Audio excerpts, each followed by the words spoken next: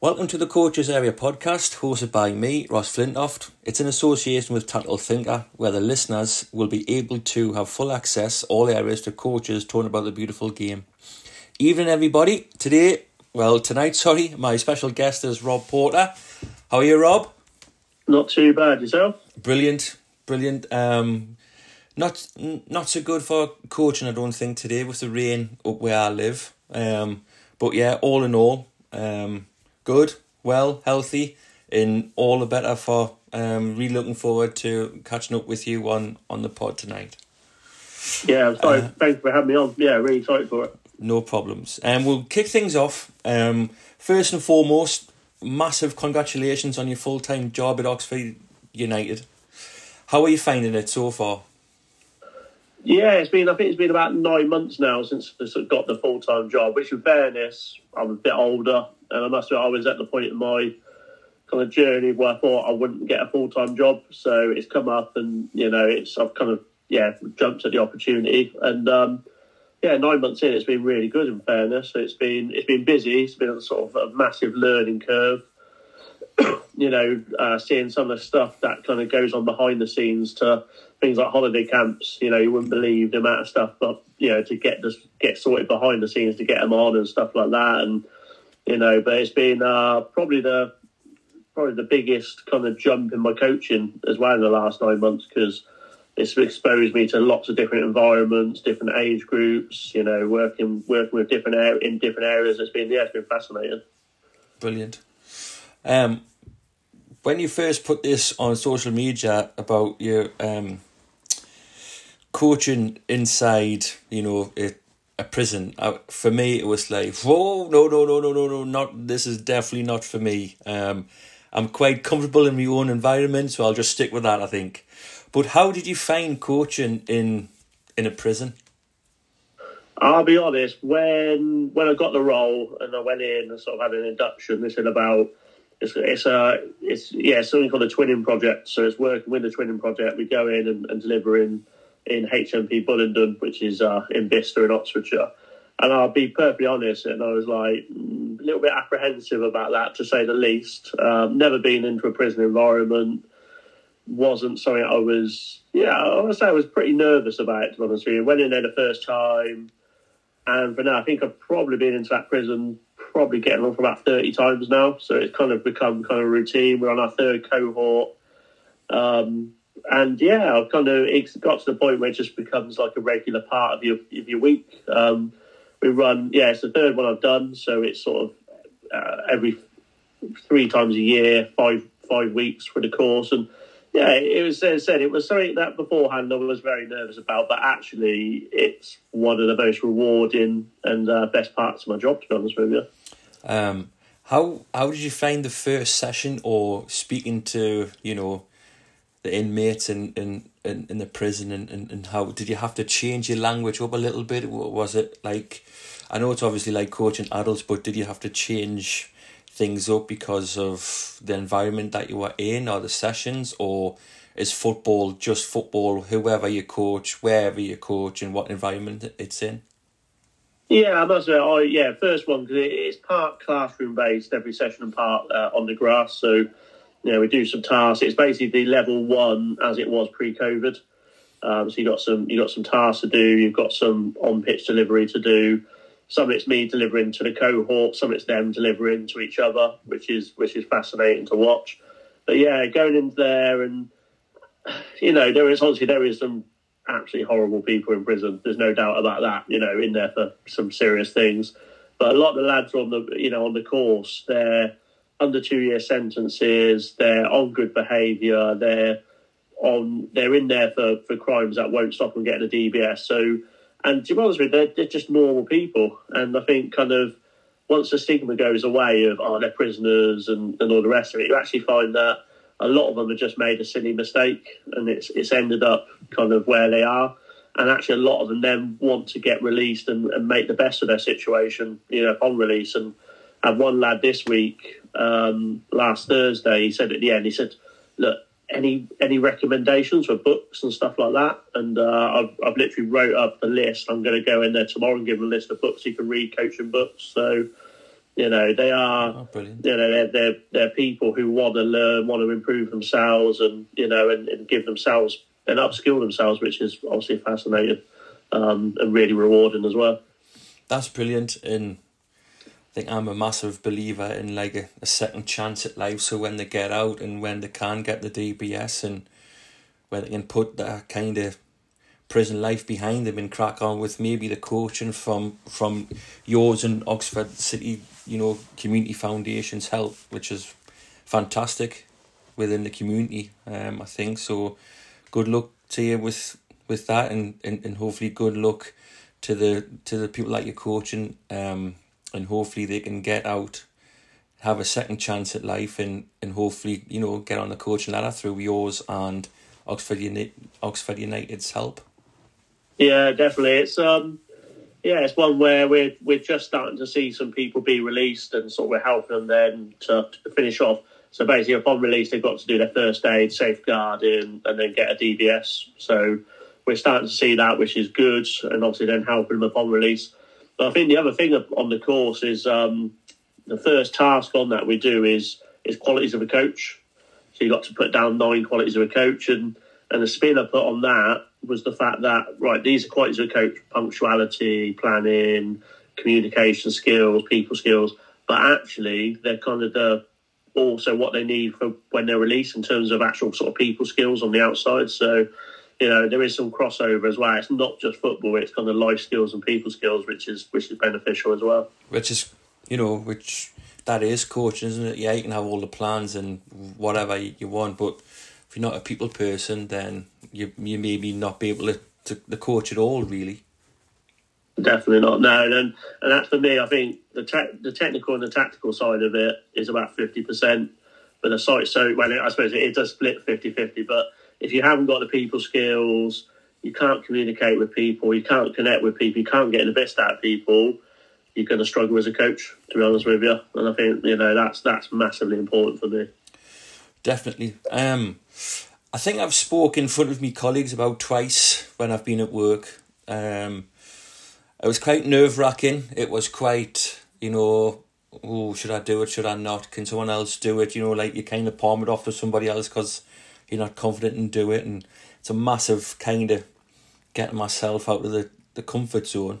How did you find public speaking, and what advice do you have for overcoming those pre-speaking nerves? It's quite funny because public speaking doesn't really bother me. I must admit, it used to when I first started coaching. First presentation night I did for like my son's team, and there's about 100 people in the room, and you're kind of like, wow. And I had my heart rate was about 150 on my watch. It was like, but yeah, over time, I suppose, and it's one of those things with a lot of things, repetition. The more you do it, the more comfortable you become. I had a couple of weeks ago, we were delivering on the Thames Valley Police Conference. So we had about 200 people, 200 police, different police staff and stuff like that. It's actually in the Kazam as well, which was quite fascinating. So yeah, we presented on that for about 40 minutes. And to be honest with you, that didn't really bother me. But there's something I was asked to do on sort of work related from outside the prison, sort of just on my experience with Bullingdon, just on my phone. And I struggle with that, to be honest with you. So rooms full of people doesn't bother me, but actually talking to myself on the phone does, which is kind of fascinating. But yeah, I think just advice is the more you do it, the more confident and comfortable you're going to get. It's not easy. Just try to relax, just try to enjoy it. And yeah, as I said, it does become easier like everything. Would you recommend people going on like I don't know if there is or isn't, like a public speaking type of course? Potentially. I don't know if it's a blessing or a curse, but I can talk for England, to be perfectly honest with you. So it's, that's one of the things with me. I can just talk and talk and talk. So, but yeah, I think if it's something that you struggle with, with like everything, there's people that can help you. And these days, why wouldn't you? If you've got the opportunity to develop yourself in that, and that's an area you need to develop, then yeah, go for it, definitely. Brilliant. You are quite active on X, obviously, the old Twitter, and you are really good at networking with people. What's your trick, or does it come natural? that just comes down to the people skills as well. I suppose, that communication. And I think the thing in football is the way you treat people gets reciprocated. So, if you treat people with respect, treat people nicely, it comes back. Where, especially at grassroots football, you get so many coaches who act like idiots, and then further down the line, if that coach is trying to develop themselves and kind of further themselves, and they're coming across people who actually like they've had arguments with, and and all the rest of it, then so the way you treat people is massive. I think I've always tried to be respectful, try to be kind, and I suppose if you're a good person, then hopefully it comes back to you as well. So I think that's one thing for me is reaching out to people, but I think as well it's not always being taken; it's trying to give as well. Yeah, I think if you're there and it's right, well, how can you help me all the time? Then people sort of you kind of figure out. But if you're there trying to help people and they can see that it's not just one way traffic, I think that's really helpful as well. Yeah, definitely. I kind of understand about the give and take in football, because obviously I've set up numerous coaching WhatsApp groups, Telegram groups, Discord groups, whatever, and every time the rules are, if you take something from the group, whether it might be a resource, a session, advice, whatever it may be, you've got to give something back. You can't just take. Where I've been in that position before when I was young coach. I used to take everything and didn't give much back. But now I'm at the age where I can take one thing and give 2 bits back. Yeah, definitely. I think it's quite nice the fact that back in the day, before I suppose Twitter's been around for a while, or X as it is now, but back in the day before that, coaching was kind of a lot more secret squirrel. People didn't want to share stuff, and you always kind of I think a lot of coaches thought they had the secret, and a lot of coaches were very secretive and they didn't want to share stuff. But I was talking to a coach the other week, and he was like, "Oh, where can I get resources and stuff like that?" I'm like, Twitter. And he's like, "Oh, no, I hate Twitter." And I said, "Look, I must admit, I agree with you about 90% of it. There's a lot of stuff that I don't want to have any part of. But the coaching part of it is 99.9% positive. You will get the odd person on there who's a bit of an idiot, but most of it's very positive, and it's all coaches trying to help each other. So I steer clear of a lot of subjects on social media. I just try to keep it to coaching. Yeah, definitely. And obviously I'm going to plug my own kind of episode with my Dutch friend, Bert-Jan Hegemans, and he used to say to me when I was at Brand United, "Do you know what the secret is in coaching?" And I was thinking, it's got to be this brilliant thing that I've never even thought of. And he said, "The secret is that there's no secret in coaching." Yeah. No, there's knowledge, but there's no knowledge that's unattainable. But it's just getting that knowledge, and I think that's where social media is so helpful, to be honest with you. Yeah, definitely. I think it's helped me. I put sessions out on Twitter. What I would love people to do more often when you put sessions out is just feedback on them, good, bad, indifferent, because I'm sure people will take them, and that's fine, because people that on the other hand of things, well, you put it out there, so why can't people take? And that's fine, that's brilliant. If they want to do that, I would just love people when I put something out to comment back on just a question maybe, or they didn't like that, you could do it this way or that way, or whatever it might be, rather than either liking it. I'm quite grateful, very grateful of the retweets and everything like that, but just interact, a little bit of networking, just speak about stuff. Yeah, and it is fascinating as well. Like, a session that you do with your group is never going to work exactly the same with another group, because they're different individuals, they're different ability, different ages, whatever it is. It's always fascinating to find out how sessions that you've kind of put out there, how people find them and how they adapt to them, and what works and what doesn't work for other groups is always really fascinating. Yeah, that's coaching, by speaking to people and trying to get around. So what worked with your, for example, if you were coaching under 12s, might not work with my under 16s maybe.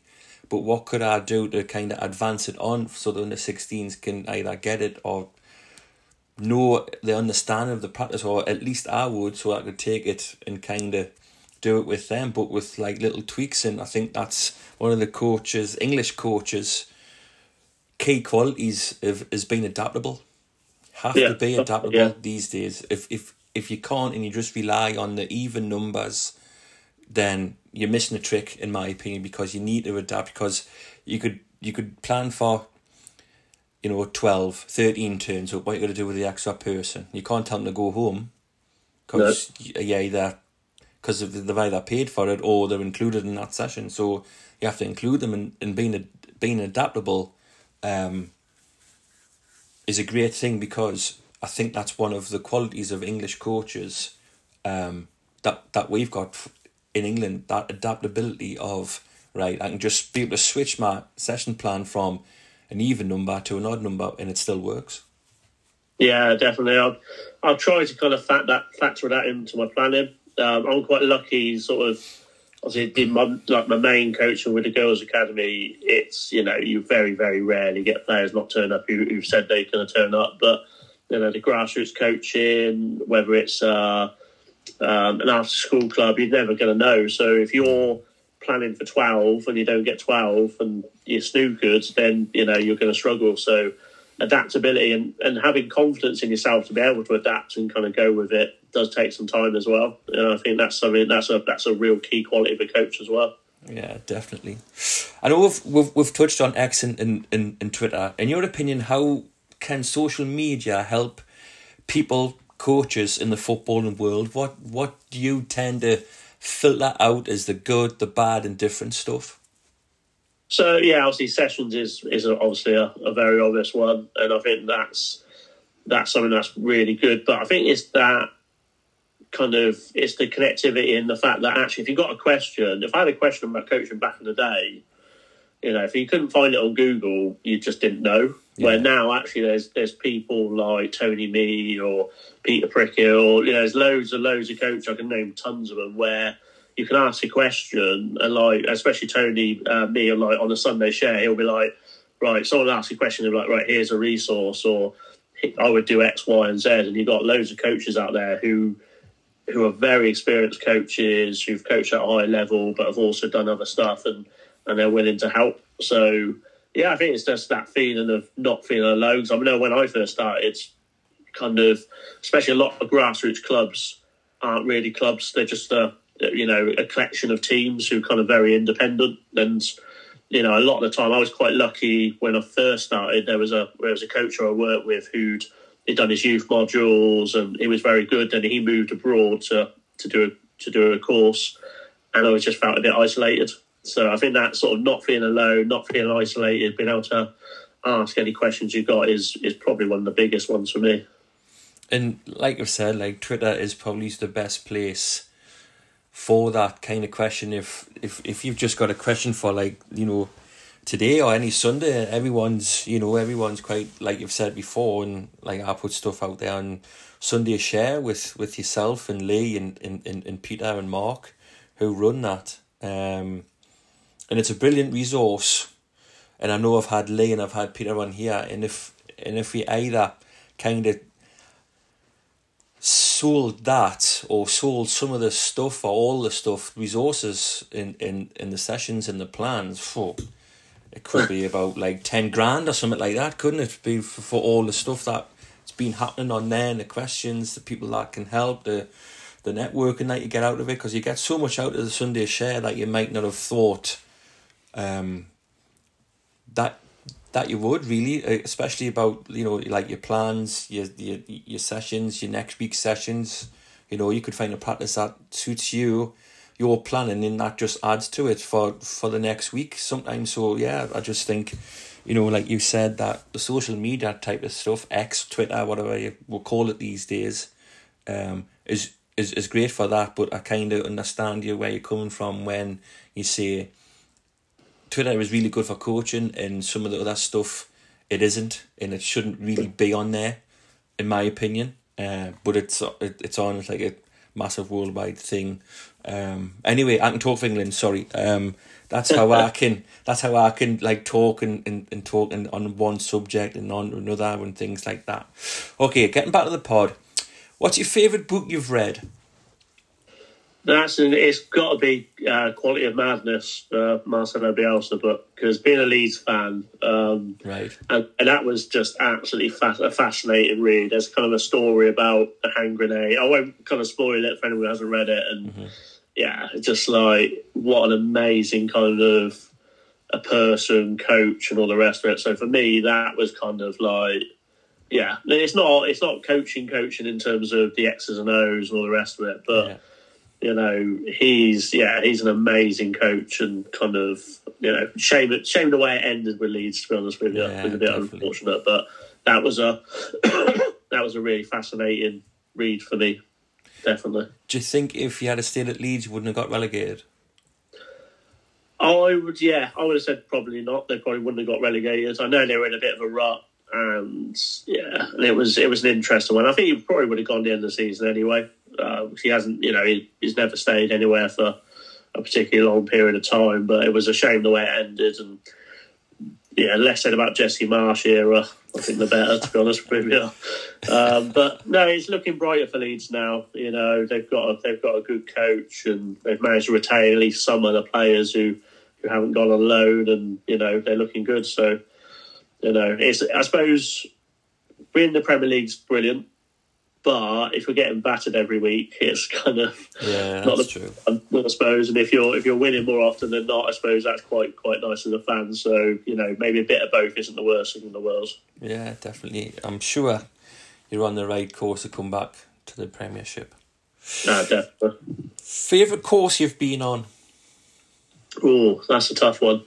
Can I say? I would say, I know it's kind of not one course, but it's definitely got to be the FA Youth Modules as a 3. I suppose it goes into one award, so I suppose I'll be able to give you that one. But yeah, those were so eye-opening and like really shaped me as a coach, because the old level one back in the day was.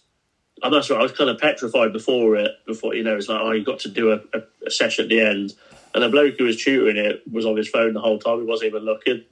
And the old level 2 was all right. You got some technical detail out of it. It wasn't amazing, but yeah, the youth modules were so eye opening and kind of were really positive for me. And the UEFA B was decent as well, but I would say the youth modules. Brilliant. What was your most not so much an important thing, but the thing that most struck with you to take into your coaching from the youth modules? I think it was the practice spectrum and trying to get that balance between repetition and realism right. I think is something that is always kind of utmost in my mind. The fact that, especially the younger age groups, if you do a practice that is all repetition, yes, they might get better at the technical side of it. Then you throw them into a game, they're like rabbits in the headlights. But then at the same time, if you're, for example, working on a finishing session and you get 4 goals in an hour and 5 or 6 of the players haven't had a shot, then you're not going to get the outcomes out of that. So, yeah, I think the practice spectrum and getting that right, I think, is something that I kind of took out of it. Brilliant. What's your favourite session to coach? That's a tough one. I love an attacking session, who doesn't? But I do like a good defending 1v1 session as well. It's always quite fun. And I think with 1v1 defending, I like the fact I like doing different things with it as well, because a lot of defending 1v1 is right. You're fronted up. You're going to go to press. You're going to slow down. You're going to get side blah blah blah, all the rest of it. But a lot of 1v1s aren't necessarily that. The player might be at your size. They might have their back to goal. They might be pressing them from so in that body and limbs side of it, and trying to be physical to win the ball. So yeah, because there's loads of different ways you can take that, and I do think kind of 1v1 defending does get pigeonholed to that player's in front of you. I think for me, I think in my experience when I'm coaching, like attacking and defending, I think defending's easier to coach than attacking. Obviously, you don't have the ball. You've just got to close space, watch your man. I feel as though there's less decisions in defending that you have to make than there is on the attacking. So, obviously, defending keep the ball in front of you, slide across, nearest man presses the ball, try to contain and compact the space, make all the space compact, win the ball and try to counter. But when you've got the attackers, the teaching attacking or coaching attacking, obviously you've got yourself, you've got your own individual tactics on your own individual possession tactics.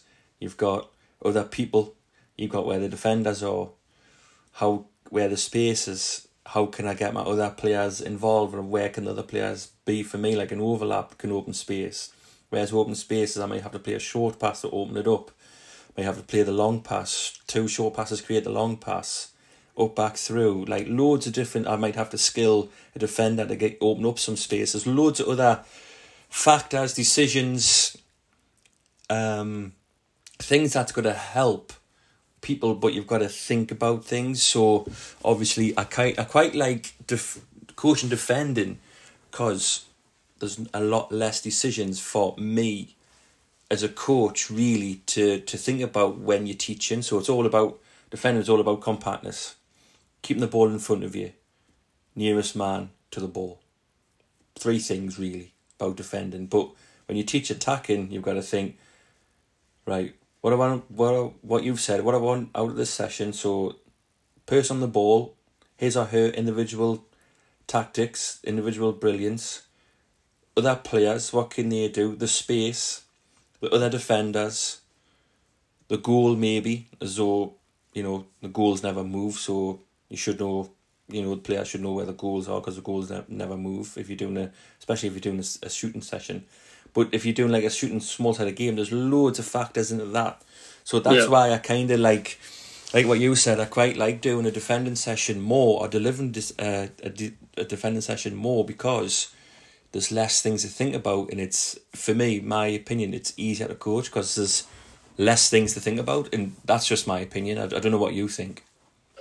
I think the 2 things I really love about in possession is, one, I've been quite lucky in the past. Obviously, we've come, like, we've had like with the under 16s a couple of years ago, we had an FA Youth Cup run, and like we had Leeds United in the quarter-final, and we managed to get some footage, and we sort of had that analysis sessions. We managed to break down what their tactics were and how we're going to exploit different things. And when stuff like that pays off, it's always, obviously, it's a massive buzz. And like when we played on the goal we scored, it ended up 1-1. We won on penalties, but the goal we scored was literally off something we've seen where their left back would get really high and was a bit slow in transition. And it was, right, ball into the 9.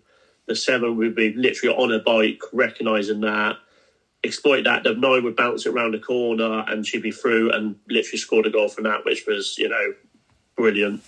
And sort of stuff like that, when you put stuff in sessions, it kind of comes off. We had another session earlier in the season where we were looking at sort of different pictures when playing the attacking third, and one was, I think it was like the 4 bounces it into a 9 who sets it back to the 8 who has a shot from the edge of the box. And there was a player in training kind of got set back to her, and she didn't take the shot, and she passed it again. And I had a little chat and said, look, I want you to be positive to have that shot.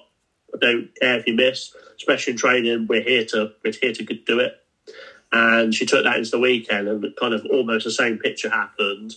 And from about 25 yards out, she put it top bins. So I was like, because I suppose there's that psychosocial bit. I've gone in and I've had that chat, and I've tried to build up her confidence to go and do it, and she's gone and done it and scored. So, as a coach, they're always good moments. Yeah, brilliant. So when you're coaching, what are your thoughts on co-coaching, and what should your opinion happen when co-coaching? So what's your, sorry, that question does not make any sense. Sorry, listeners. Sorry, Rob. What are your thoughts on co-coaching, and what should happen when you're co-coaching? What's your thoughts on it?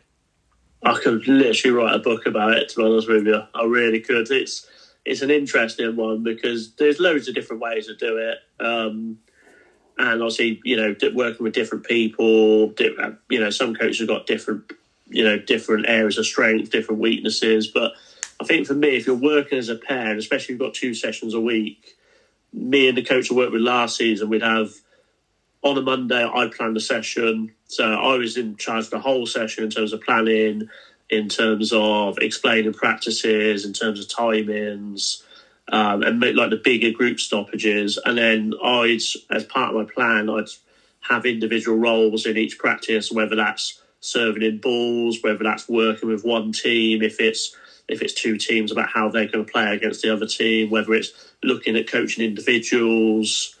And then he'd do the same. So he'd plan the Thursday session, and I'd be the assistant for that one. So, and that worked really well. Obviously, other coaches, we've had it where, I'll do 20 minutes, they'll do 20 minutes, and we'll kind of alternate. But I find that's a little bit harder, because if you've got a practice that's working really well, and it's like, it's working well, let's continue it, but then you're eating into the other coach's time. Yeah. So if you're leading the whole session, it's your own time, if you know what I mean. So I think for me, if you've got 2 sessions, 2 coaches, and you're on a reasonably even footing, I think that's the best way to go. And obviously, sometimes you've got a lead coach and assistant coach, and there's more than one way to skin a cat, to use an old phrase. But for me, that's probably the best one. Yeah, I quite agree with you there. With if I planned a session, I would do the attacking. Then my other coach would do the defending aspects of the session. Then say the other night, he or she plans the session, and I kind of either do the attacking or the defensive side of things. So that's probably the best way. If I was co-coaching with a coach like I have done in the past, that's probably the best way how I've kind of delivered it, and how we've done it, really.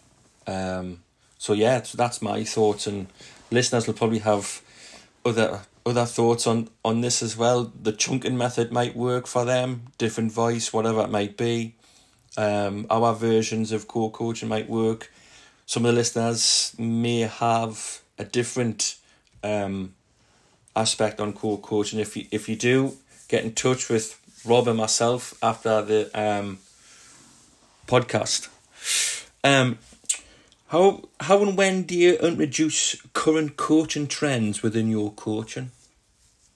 That's an interesting question. And I think when I did my UAPB, I was quite lucky, because I had Des Buckingham was my tutor. And at the end of it, and he said about, especially, and it links back to social media and fairness, he said, look, there's a lot of stuff you'll find on social media, and there'll be like a pendulum that swing one way or the other in terms of, like, rondos, for example. I know that's been, like, recently has been quite a big thing, but take what works for you is the first thing, and don't be swayed by everything, because what might be a current coaching trend might work for one coach but not for another, depending on environment, age, all the rest of it. But I've tried to think of myself as a coach who's quite progressive, who's trying to learn all the time. So yeah, it's an interesting one. I think just if I see something, I think, well, that's going to improve me, just jump in straight away, play with it, see if it works, see how it works, and don't be afraid if it doesn't work to say, do you know what, actually it's not for me.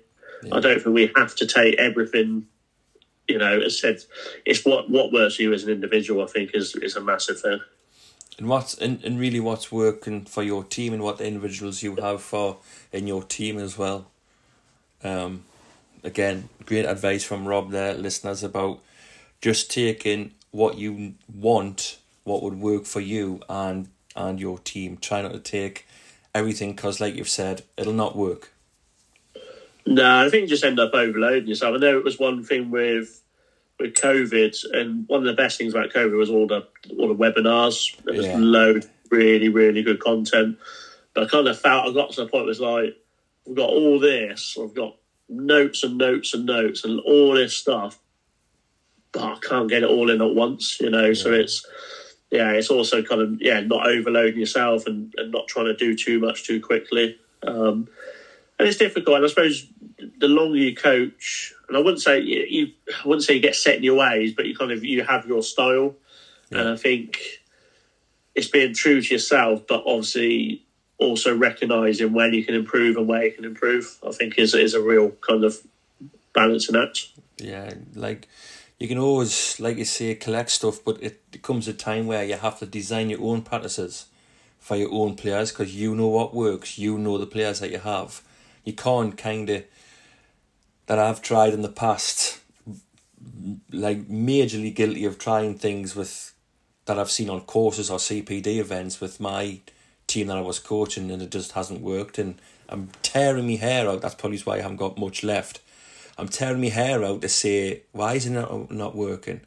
And then I think there was one person said, just like off the cuff, well, you've seen it on that such and such course, and it worked for their players, but it hasn't worked tonight because you haven't got the players to do it. And then that's when it finally clicked that, yeah, I'm just better off, going to see stuff, working it, tweaking it, in designing it for my own players and myself, really. And like we've talked about co-coaching, and the co-coach who was with us understands it as well. Yeah, definitely. I think one of the best things about Twitter or X or whatever is the sessions, but then it's recognising how that works for your group, and that's obviously knowing your group and knowing the individuals. And I the challenge I love doing myself is coming up with my own practices. Literally, I know what the syllabus topic is, and I'm like, right, how am I going to do this? When it works, it's brilliant. It doesn't always work, and so obviously when it doesn't work, it really doesn't work, in fairness. But it's a great challenge, and it's what I enjoy. But yeah, I think obviously taking sessions off social media is brilliant, but it's just then adapting it and recognising what your group needs, what they can do, what they can't do, what's going to work, what's not going to work. Yeah, definitely. So so you've taken sessions from Twitter, you've designed yourself what works for you, what works for your players. How do you then approach a game model and session design? Session. I did actually put a Sunday shout out this morning. There was a good kind of photos from my UEFA in terms of session design. So, but yeah, session designs are a really fascinating topic, and it goes back to. So it's always foremost in my mind, right? Repetition to realism, right? Whatever the topic is, can we build up? We did like a crossing and finishing session the other week. So it was like, right, how can I start off with getting good repetition? So we had unopposed, and it did link to formation a little bit. So it was 9 sets it into 10, who plays it back to the 10. Then I had sort of 4 dome cones as defenders. So it was unopposed to start with. The 10 plays a split pass between the centre-back and full-back for the 7 to run onto, and then the different runs into the box. So unopposed, loads of repetition, built that practice by then taking 2 of the dome cones out and turning them to defenders, so it comes a little bit more, a little bit more realistic. It's still a 4v2, so hopefully you're still going to get the success. And I think especially with finishing sessions and stuff like that, if you don't get the success, it's kind of, it's a bit pointless. But at the same time, if you get loads of success and you haven't added the pressure, so that's a fine balance act as well. And then, obviously building everything towards a game. And, whether it is an under-7s grassroots team, whether it's a 10-year-old doing an after-school club or an under-16s academy session, for me, it should always end with a game, to be honest with you. That's what I'm massive on. I think that's what players want to do. They want to play a game, so that's always kind of been my philosophy. I think when I come to, plan a session, it's like, I think I heard this on one of the courses years back, and it's just stuck with us all the time. And you design the game, the small sided game at first, and then you go back, see whatever you want in the, whatever you see in the game that you've designed, try to make a skill of that, try to make the technique, when it was technique skill game type thing back in like years ago.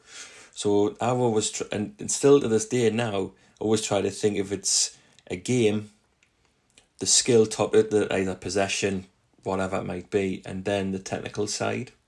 So start with the game first. I know you're gonna end with a game, but try with myself. It was all about the small sided game. Plan that first, and then you go back, and then it should, fingers crossed, hopefully, for me, just follow that smooth type flow. Yeah, I think it should be pictures that you're going to see in a game. Because if it doesn't relate to a game, then, you know, and don't go right at the same time, not everything does have to relate to a game. If you're doing like foot tennis and the right activity, really relates to the game, but, you know, there's still lots of stuff you can get out of it. I suppose it goes back to that argument of rondos and directional practice and non-directional practice, you know, but yeah, I think obviously it's got to have some kind of context to the game, you know, definitely. Realistically. Yeah. Two goals in the direction. That's what should really be, because that's football, isn't it? And attack and defend, and you're always going to have that transition element in it anyway, because you're either going to attack, lose the ball, drop in, team shape, whatever it might be, and then same thing for when you're defending, you drop in, get your shape, and then you try to transition after you've just either won it or lost it. What do you choose, development or winning?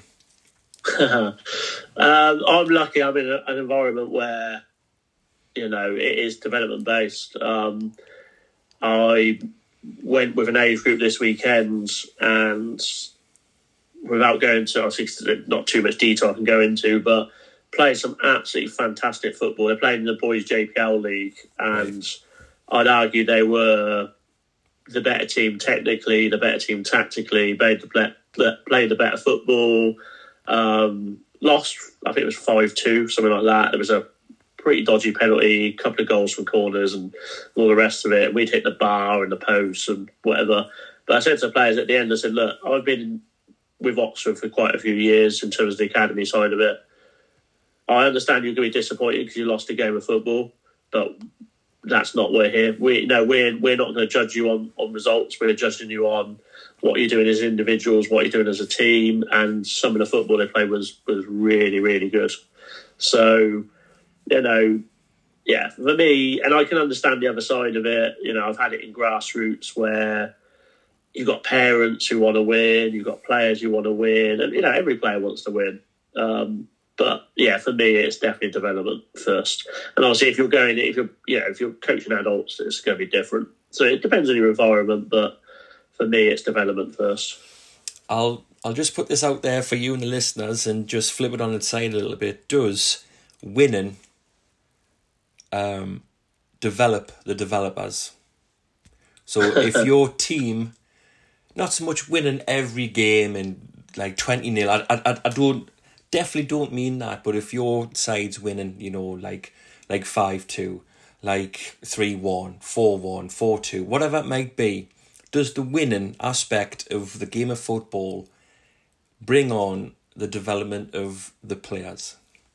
I think it can do, but at the same time, you can win and not develop, and you can lose and develop. So I think that's a subject you could talk about for hours, to be honest with you. Yeah. So you could play Route 1 football, you know, your midfielders could not really touch the ball apart from they win it for 80 minutes, and you could win a game of football, but have those players developed? Yes, you've won, but you could be the better team, lose. The team they played against, they had a lad who looked like they were under 13s, and he looked about 16. He was tall, he was quick, and they played Route 1 football, and it was like bang, over the top. And, you know, so it's a fascinating topic. For me, yes, ideally, you'd love both, wouldn't you? Yeah, and that's for me is, I'm never going to complain about winning. You know, kids want to win. I've got to the point now where I kind of detach myself from the result to a certain extent, because I used to be really bad for it. If we lost, you know, I think a few years ago, I think it was like under 12s back then, we went to Aston Villa and got absolutely destroyed, and it ruined the rest of my weekend. I was absolutely miserable. It's like, you know, you take the learning. Don't get me wrong, I don't detach myself from the learning part of it and reviewing it and all the rest of it, but I detach myself from the emotions, because what's the point? What's the point of getting upset and ruining your weekend for a game of football? So, and that's a difficult thing to do as well. And that took me a lot of years to master that. But yeah, as I said, I can go home now, win or loss, and don't get me wrong, I still enjoy winning. I'm not completely detached, but you know, at the end of the day, and I can go home happy having lost if I've seen what I wanted to in terms of development, whether we've met our objectives and stuff like that. So yeah, that's a really fascinating one. Yeah, brilliant. Like you say, you could spend 9 o'clock in the morning, 9 o'clock at night discussing development or winning or different things like that, couldn't you? Really? Yeah, that's what I mean. Yeah, because I've seen a lot of coaches, they'll be absolutely destroyed after a game, and it's like, you've lost a game of football, but what was the bigger picture out of it? Was there a bigger picture? And as I said, like with the team I coached yesterday, I said, look, you've lost a game of football, but actually what we've seen has been really good. So, and I say to players, look, you're only human. You're going to be disappointed after losing. Any player's going to be disappointed, but take the positives out of it as well. Yeah, definitely. How do you develop your players, and what do you consider the most important aspects in that environment? So, especially like foundation phase lead this season for the Girls Academy, and I'll start with that, is it's like we've had some really good discussions on it this season. For me, it's developing technical footballers. Down the line, we'll really... analogy was like, you don't put the roof on the house until you built the walls. And I think for me that the technical side of it is the walls. And I see a lot of coaches are like under 7, under 8 work on high presses and formations and stuff like that. But if your player can't trap a ball and pass the ball 5 yards, it's a little bit immaterial. I had a quite a long, I wouldn't say argument, but a debate with someone on Twitter, and he was saying, no, you start with the tactical side and then you kind of work back to the technical side, which I thought was interesting. But for me, especially the foundation phase, developing technical footballers, and as it progresses to YDP, and there is a tactical element to it, don't get me wrong. You're not just chucking them in there and they just run around like lunatics. There is slight tactical side of it, but for me that's the technical. Then the YDP, it doesn't stop the technical side of it, but then you start sort of drip feeding the tactical side of it in terms of your pressing structures and formations and playing at them from the back and stuff like that becomes a bit more important. But I think there's a time and a place for everything, but it's just getting the right stuff at the right ages. Yeah, definitely. Like you say, I know obviously we're talking about the foundation phase there, but if you watch the pro football on the TV, like Man City and stuff like that, and people say, or hear the pundits say, they don't really need a formation because they've got the best players and stuff like that. But my theory is you definitely need a baseline framework to work off. So if your formation is 4-2-3-1, that's your baseline. But obviously the players can go anywhere, evolve, can be functional in any place. The midfielder can drop in, forward can drop in, winger can cut inside, the overlaps. All you see on the TV, but then they say, oh, well, you don't need a formation. We don't play with formations. Well, you kind of need one, otherwise you kind of get beat every week. If you're just going to play like, a 6-4 or whatever every week in whatever it might be, and you've got no defenders at the back, and it's like, well, you're going to get beat every week. So I kind of get both arguments, but for me, you definitely need a baseline formation, and then you can work off of that to what you want in whatever moves you want to see, whatever combinations you want to see, whatever you want to do. But I'd still believe a baseline formation like a 4-2-3-1, my favourite 4-4-2 diamond, a 3-4-3 diamond, whatever, 3-4-3 box, whatever it might be, you still need that kind of baseline framework to work off. I don't know what your thoughts are, and especially for the foundation phase, even if you're playing 5v5, 4v4 maybe, you still need to see who's playing defence, who's in midfield and who's up front. Oh, definitely. No, there's some structure to it, but I say that's just kind of, it's there, but it's not the be all and end all. It's like the technical side first with a sprinkling of tactical where it kind of the balance starts shifting. But it's one of the things where I've always been never really to know which one I like most, whether I like the foundation phase most or the YDP, because I love that kind of golden age of learning with the foundation phase and the way you can see massive gains and the way it can be so much fun. But I do love a good sort of session where you're looking at that tactical detail is always a really enjoyable one. If it's like playing up from the back and rotations and sort of and pressing and a high press, and especially kind of when you know what the opposition are going to play and sort of how we're going to beat that and how we're going to press and stuff like that is obviously always loads of fun. Yeah, brilliant. Like you say, I quite like. I know you were saying like the golden age of living, the foundation phase. I quite like the tactical aspects of stuff and that 11v11 and that high pressing stuff, and because that's a game that they're going to play when they're older. But I just kind of like that YDP phase and upwards to adult football, because I've coached in the YDP phase and I've coached in adult football, so I kind of tend to see myself as like that kind of coach in those phases. Like I have a silly dream, and I still dream it now, but I'll probably never ever get there because I don't speak the language and whatever. My dream is to be like a youth coach for Ajax. Nice. So I'm thinking to myself, well, if you got a dream, you might as well aim high, and then you can either always come back down to earth a little bit. But like that's kind of my kind of coaching bag, if you want to call it, like the YDP, and throughout to, like 11v11. Yeah, I must say, there's nothing wrong with having dreams. My dream is always, I had two. Is one to work full time for Oxford. I'd be lucky enough to achieve that. The other one's to work as a youth coach for England would be amazing. I don't think I'll ever get there, if I'm being brutally honest. But as you said, what's the harm in dreaming? To be honest with you. So you never know. And how do you know that you're not going to get there if you don't put the work in? Nah, this is it, and that's everything's down to hard work, isn't it? You're not going to get anywhere by being half-hearted with stuff and not putting the work in. And, and at the end of the day, if you do, and as I always said, I've said to loads of coaches, I get quite a few DMs and people ask about stuff, is that there's nothing special about me. I wasn't a very good footballer. I had a back operation a few years ago, and since then I moved like the Titanic, in fairness.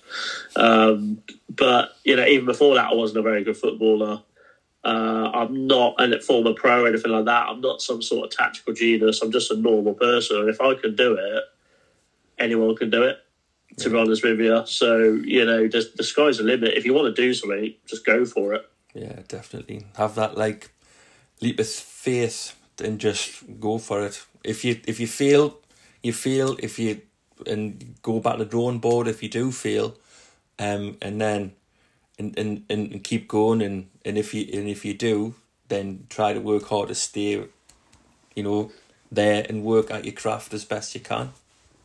Yeah, and hard work is a massive bit of it, and it goes back to what we said quite a while ago in this podcast, with also being a good person as well, because. And I know people moan about it, it's who you know as much as what you know. And to a certain extent it is.